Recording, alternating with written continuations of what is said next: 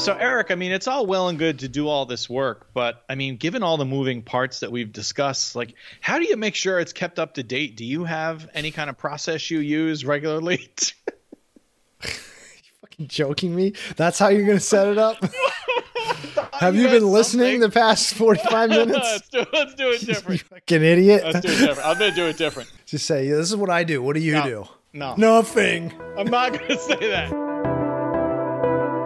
You're listening to Two Sides of Fi, a podcast that follows two lifelong friends as they seek financial independence and to retire early.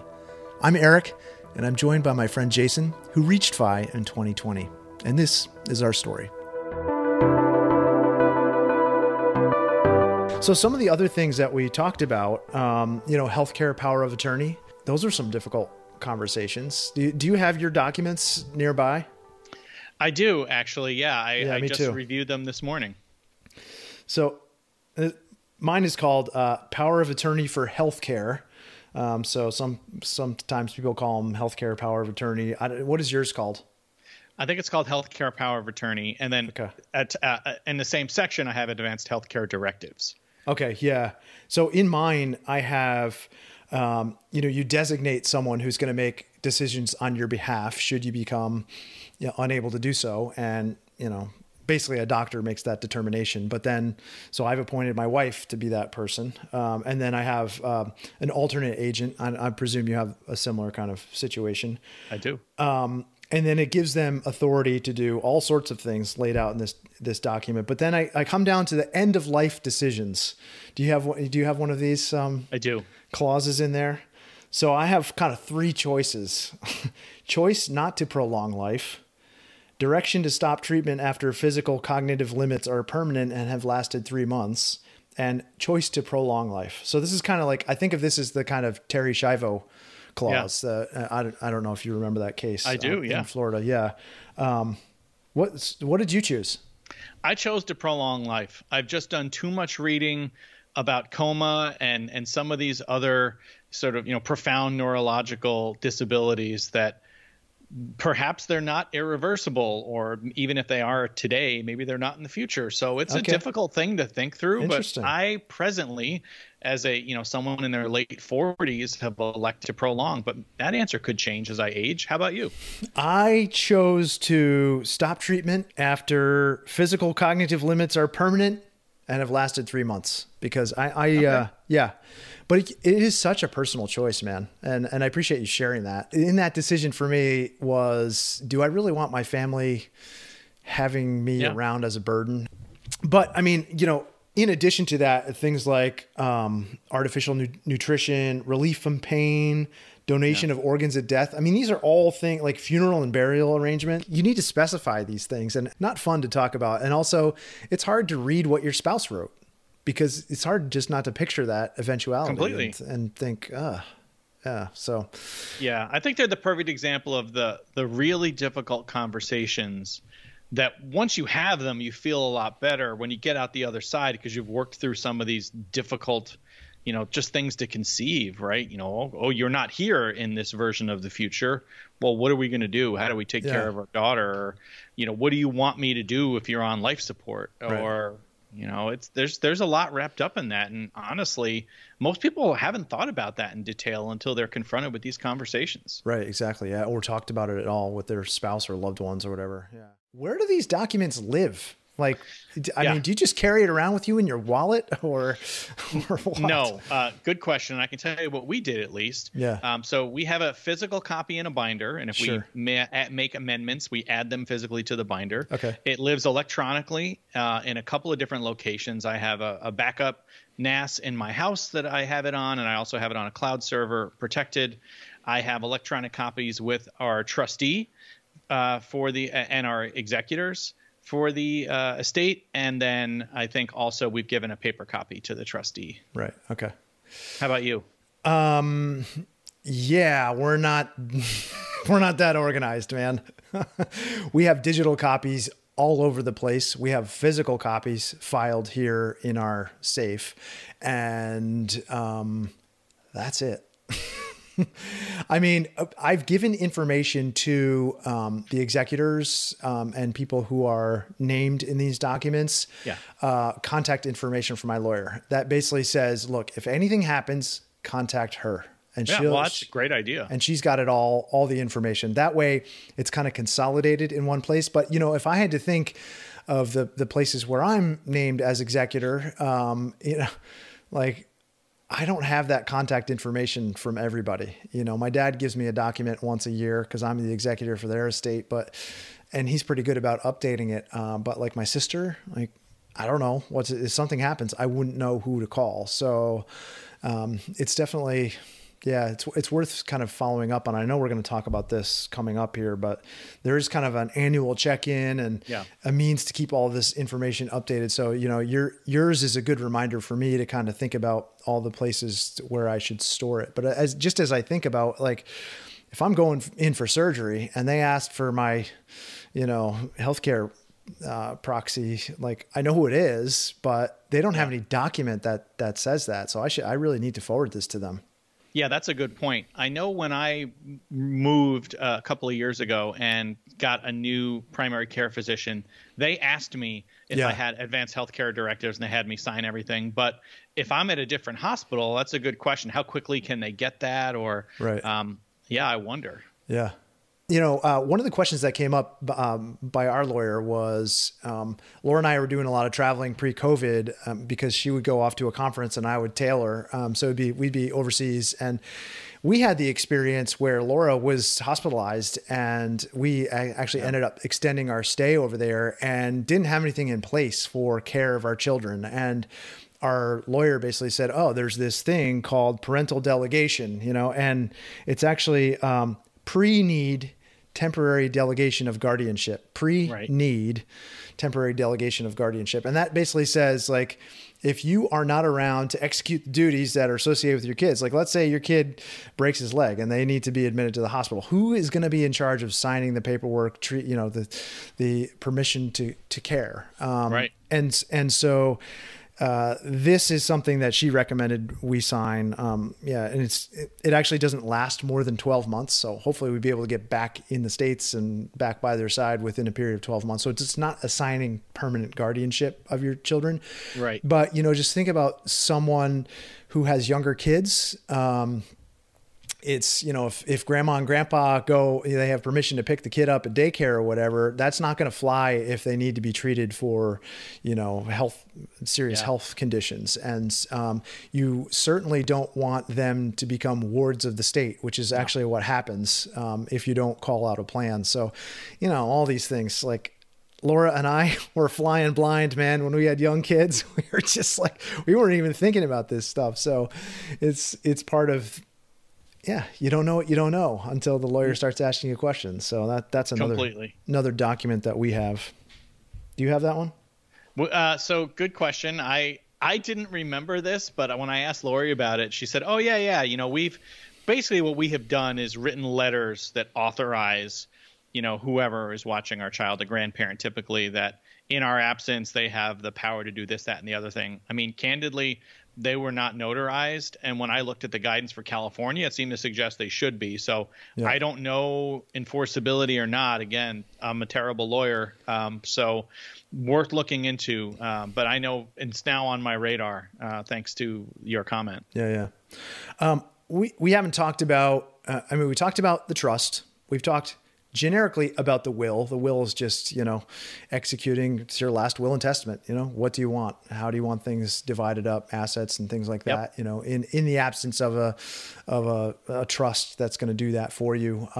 We talked about the fact that goes through a probate court, and basically the judge will look at that and determine whether or not it's a, you know, legal document, and it'll execute your wishes, hopefully. It doesn't have the same powers, I think, to execute from beyond the grave as something like a trust would. Like in a trust, you could actually, you can specify many more things and directives and ongoing situations than you can in a will. So I think there's a lot more power to the trust.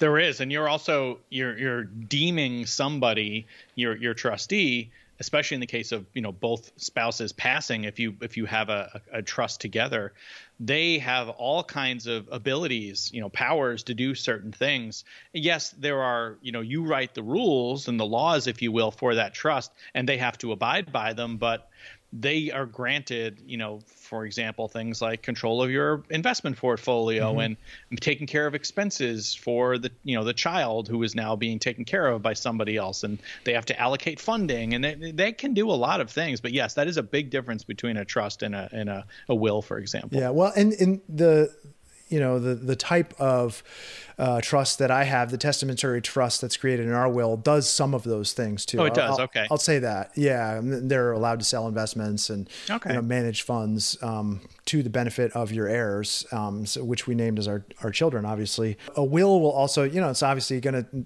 discuss it's going to talk about property and things that you're bequeathing to others. And maybe it's even a listing of assets.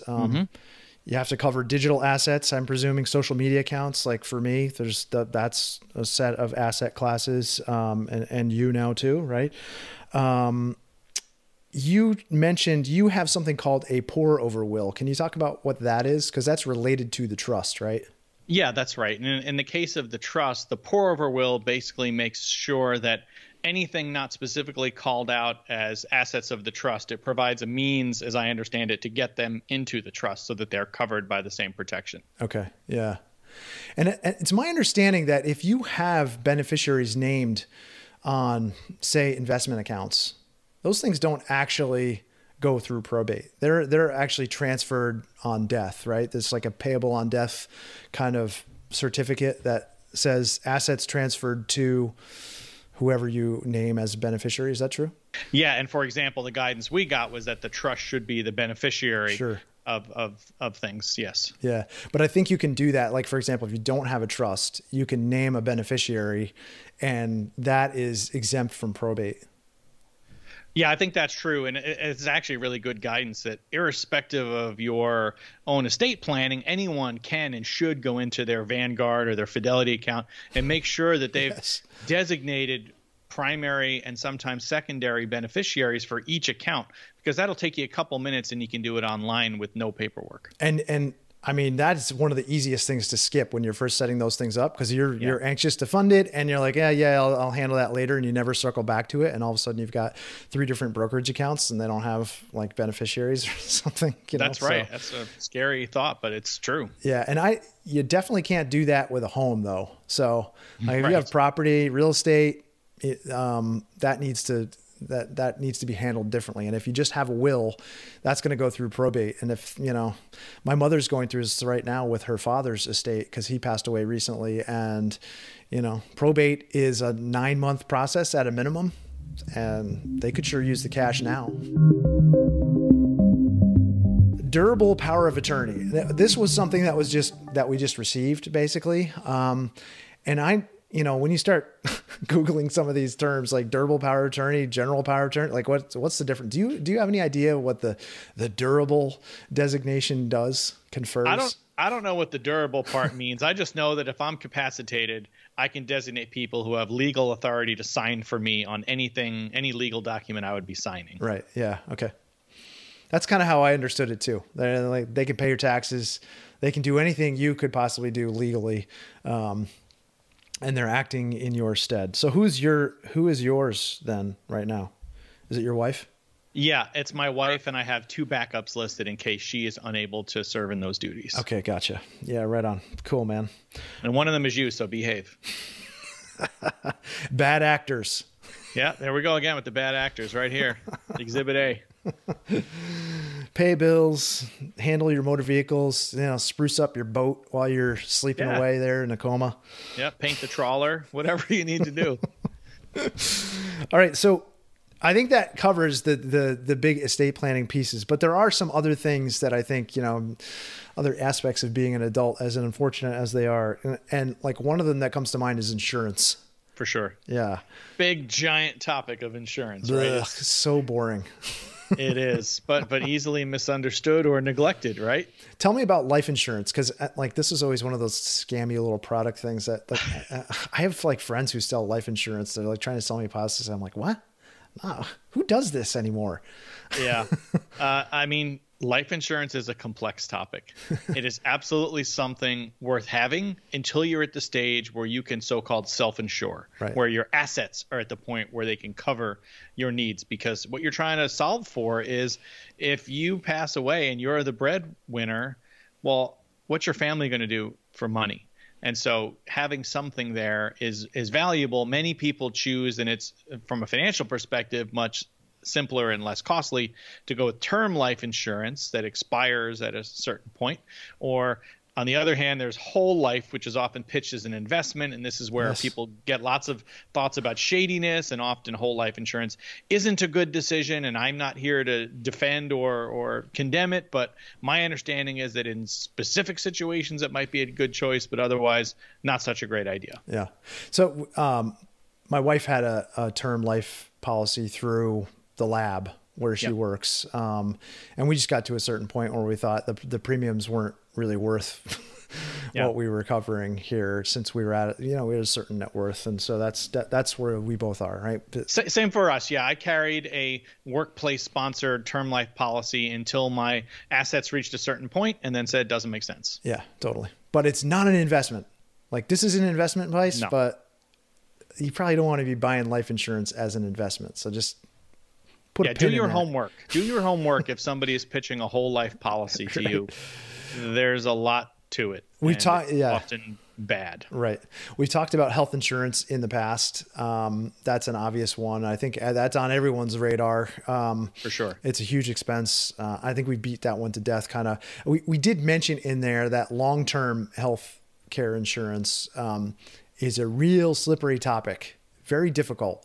Bears a lot of careful thought and research there, and there aren't really great options. And so if you missed that episode on health insurance, go back and watch that, because there's some really great advice in there about thinking about long-term care policies. And again, I think at a certain net worth, you're self-insuring.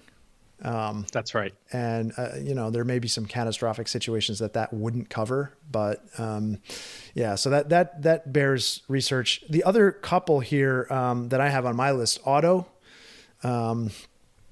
obviously you're required to carry auto insurance, and how much you carry is sort of up to you and your comfort level with, potential for accidents. I have 2 teenage drivers in the house who are just getting wheels under them, and, we have more insurance than we had in years past. And part of that is due to buying an umbrella policy.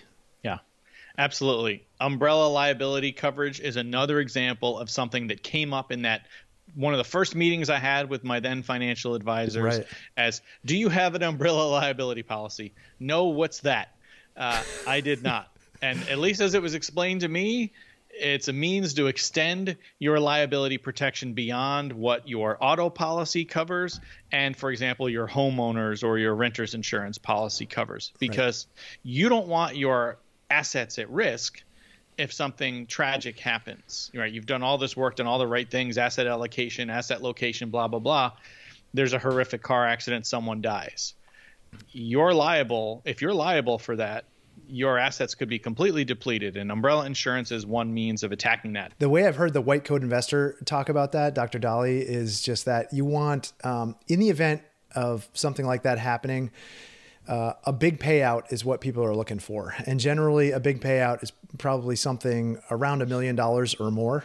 So, some people, the questions I had was, okay, well, do I protect over, how much? How much do I get? And for me, the answer was in part given by the fact that I have 2 teenage drivers, and they actually wouldn't write a policy greater than $1 million, which, I could just then, the alternative is to up my auto insurance more, or, there are other ways of managing that. But, I'm sort of comfortable with that advice. Like, if something happens, $1 million payout is, that's significant enough. And, that's kind of how I approached it. But it's one of those things. It's like just kind of necessary when you get to a certain net worth.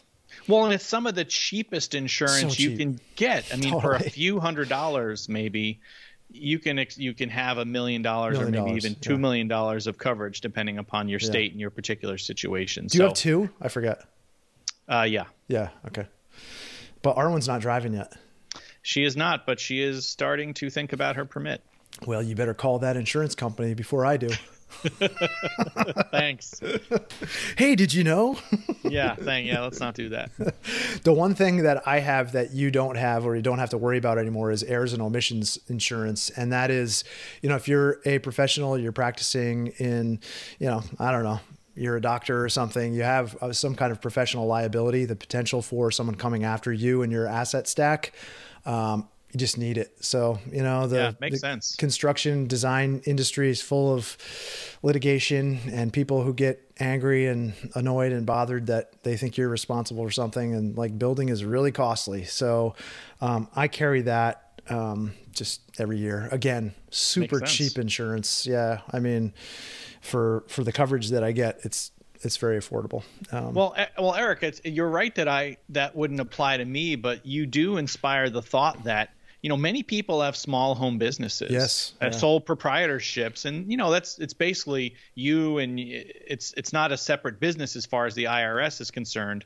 But it turns out legally that's also the same, and this is why it might be a good idea to talk to an attorney, and often they'll give you a free initial consultation to find out, for example, is an LLC, a limited liability corporation, the right thing for me? In other words, do you need to protect your assets from risk that could come in the event of a lawsuit from your small business? And so I can think of all these different circumstances, sure, right? You have a cottage food industry, you sell at the farmer's market. Well, what if a whole bunch of people get sick? In that circumstance, you're personally liable if you're a sole proprietor. An LLC might offer you the protection because it's now separating your business from your personal finances. Those are things nobody wants to think about. But again, you want to have a plan. So, consider whether an LLC or a different structure for a business entity might make sense if you have any kind of side income. Yeah. And I mean, this is one of those cases where it's so state specific. And, yes, it is. If I think about the architecture industry, you can't be an LLC. If you're an architect in California, it's got to be a PLLC, and then you actually have to use your name. And so there's a lot of things. And also it doesn't, protect you. If you're a practicing professional, you can't act with negligence and be covered like completely. That. And I mean, I don't know if that's obvious to everybody. It probably should be, but some people think that those protections extend to even negligent acts, which it does not. But there are all kinds of things that you need to protect against. Like if I think about clients who come to this studio, and someone slips and falls in my driveway, like without a professional liability policy here acting in force on this property, that's a major problem. Like all my assets are exposed.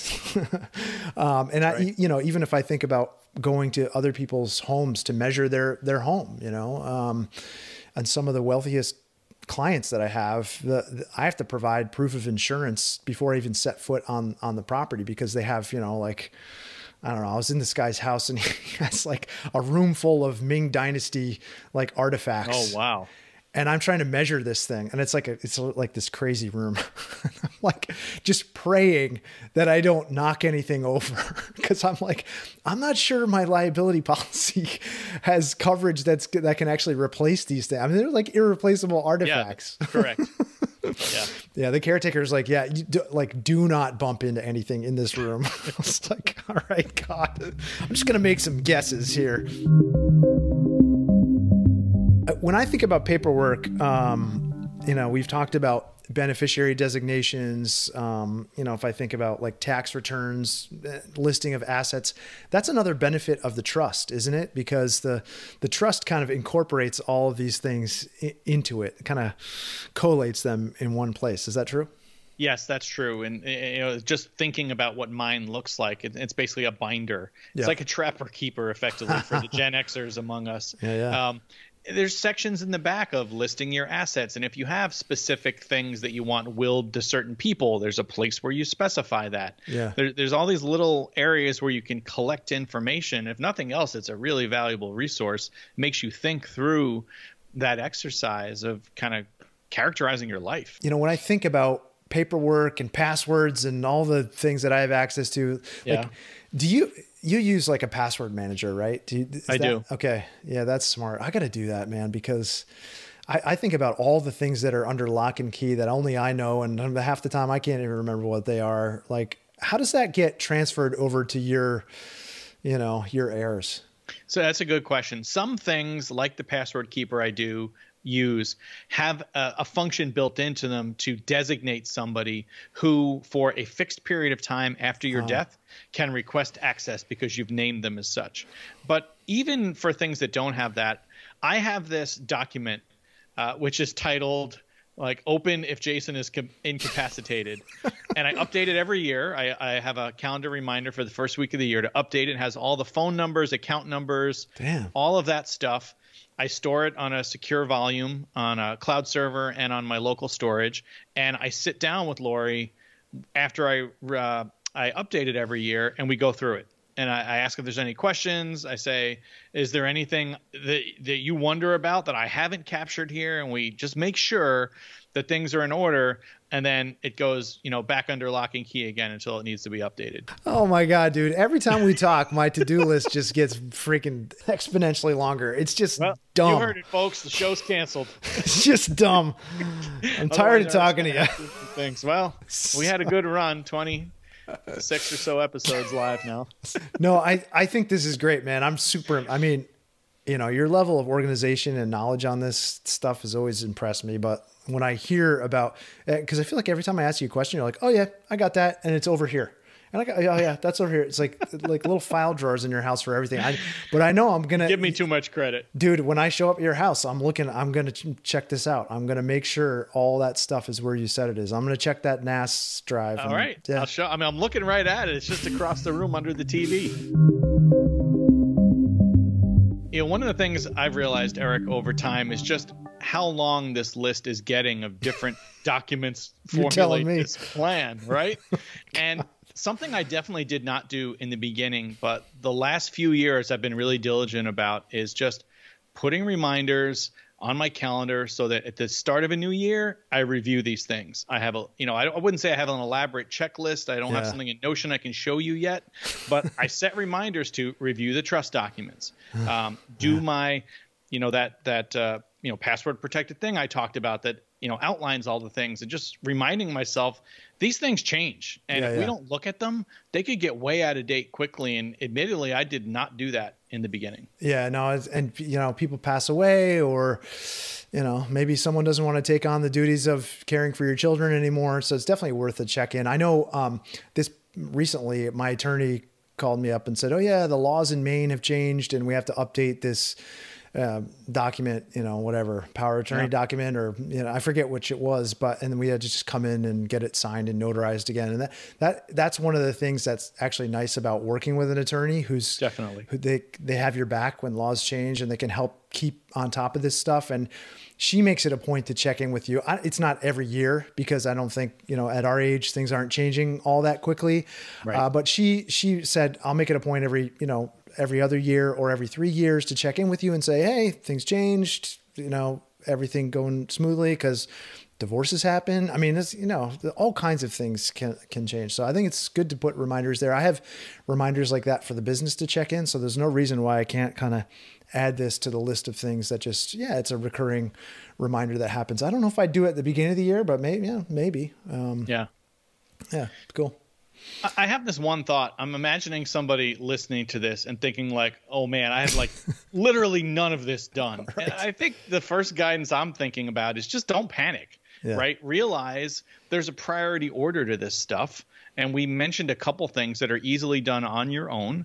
And then it's really, you got to think about your situation and decide, well, what's the next thing I'm going to tackle? Because anything you do is going to be valuable here. I mean, am I off base, or what would you add to that? No, I think anything's better than nothing. And so if all you can afford is kind of a LegalZoom set of docs or something you download for free online, because there are things for free online, that can work as a stopgap. I would say that of the things you can invest in, working with an attorney to work on something that's specific to your situation, it's actually a really good use of your funds. And I know you can get it done for $1,000 or $1,500 easily, getting a basic set of documents in place. And then if you want to go something a little more complicated, maybe it's $2,000. I mean, it's small money when you think about the ramifications that it has. So yeah.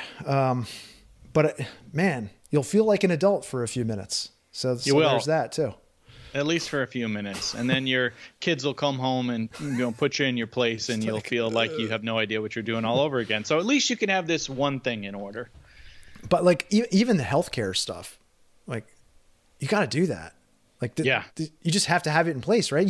That's definitely something you want to appoint. Like you need to have somebody who's being your advocate if you are incapacitated or unable to make decisions. And if I think about COVID as just being this awful time where young people are going into comas or they're being intubated and you can't speak. I mean, you need to write down your wishes. And I mean, you can create a handwritten will that's legally enforceable. I mean, you can do that right now. So, I mean, that's no cost to you. And so I would think you'd definitely at least want something like that in place. Totally. And, to extend that point, any one of us, you could talk to your spouse, or if you're single, you can talk to your parents. Make sure somebody knows your thoughts on end-of-life planning. Those are not easy conversations, but no lawyer required. And one of those people could, in a tragic situation, end up being the one who has to make that decision if you don't have anything documented. So at least make sure others know your priorities. And like what kind of music you want at your funeral? Yeah, I mean, you want to allocate all that. Do you want black metal? Do you want balloons? I mean, what do you want? Do you want to be cremated, right? Do you want to be made into a life gem? All these things you can decide. I want the flaming Viking boat where they send you out to sea. Yeah, you can get that in a lot of places. That's pretty nice. Flaming trawler. Right. Or do you live in a state where you can be buried in the backyard? Not every state allows that, it turns out. It's just a couple, I think. Actually. Really? Yeah, there are a few. Wow. Is New York one of them? No. Oh. You remember that house down the street from us that someone was buried in the basement? I don't remember that. Oh, God. I had to babysit there, man. I was so freaked out. They're like, yeah, whatever you do, don't close the basement door. I'm like, that's the only door I want to close. Absolutely. No better place to end than stuff coming out of the crypt when you're babysitting. I had a skunk come out from under a couch once. That was pretty exciting. Ever tell you that story? In a house? Yeah. Well, I think I was in a trailer, actually. Oh. Yeah, it was one of those like teen job bank jobs where I didn't know these people. They just called and they were like, hey, you want to babysit tomorrow night? Sure. Go out to some trailer. It's one of those easy jobs where the kid was already asleep. It was like, hey, just make sure if the kid wakes up, they're taken care of. No problem. Watch TV, have some snacks. I'm eating Doritos. I remember this vividly. All of a sudden, the skunk comes walking out from under the couch and just sits right in front of me. And I had just moved from, suburbia a year before to, rural New York. And the skunk just walks out. At least I knew what it was. I guess that was good. It just sits there. Eventually, I gave it a piece of Dorito and it ate it. And I was like, well, obviously this thing's a pet. And I got home and they were like, I asked them about the skunk, and they're like, oh, yeah, you met Stinky or whatever. Oh, Stinky, of course. I'm like, seriously? Like, you don't tell me that you have a skunk? Like a pet skunk. I hope it was skunk. Like demusked. They did say that it was. Okay. Join us as the conversation continues next time on Two Sides of Fi. If you've enjoyed the show, please consider rating it at Apple Podcasts or wherever you listen. For show notes, resources, and links to the video version, please check out our website at twosidesoffi.com.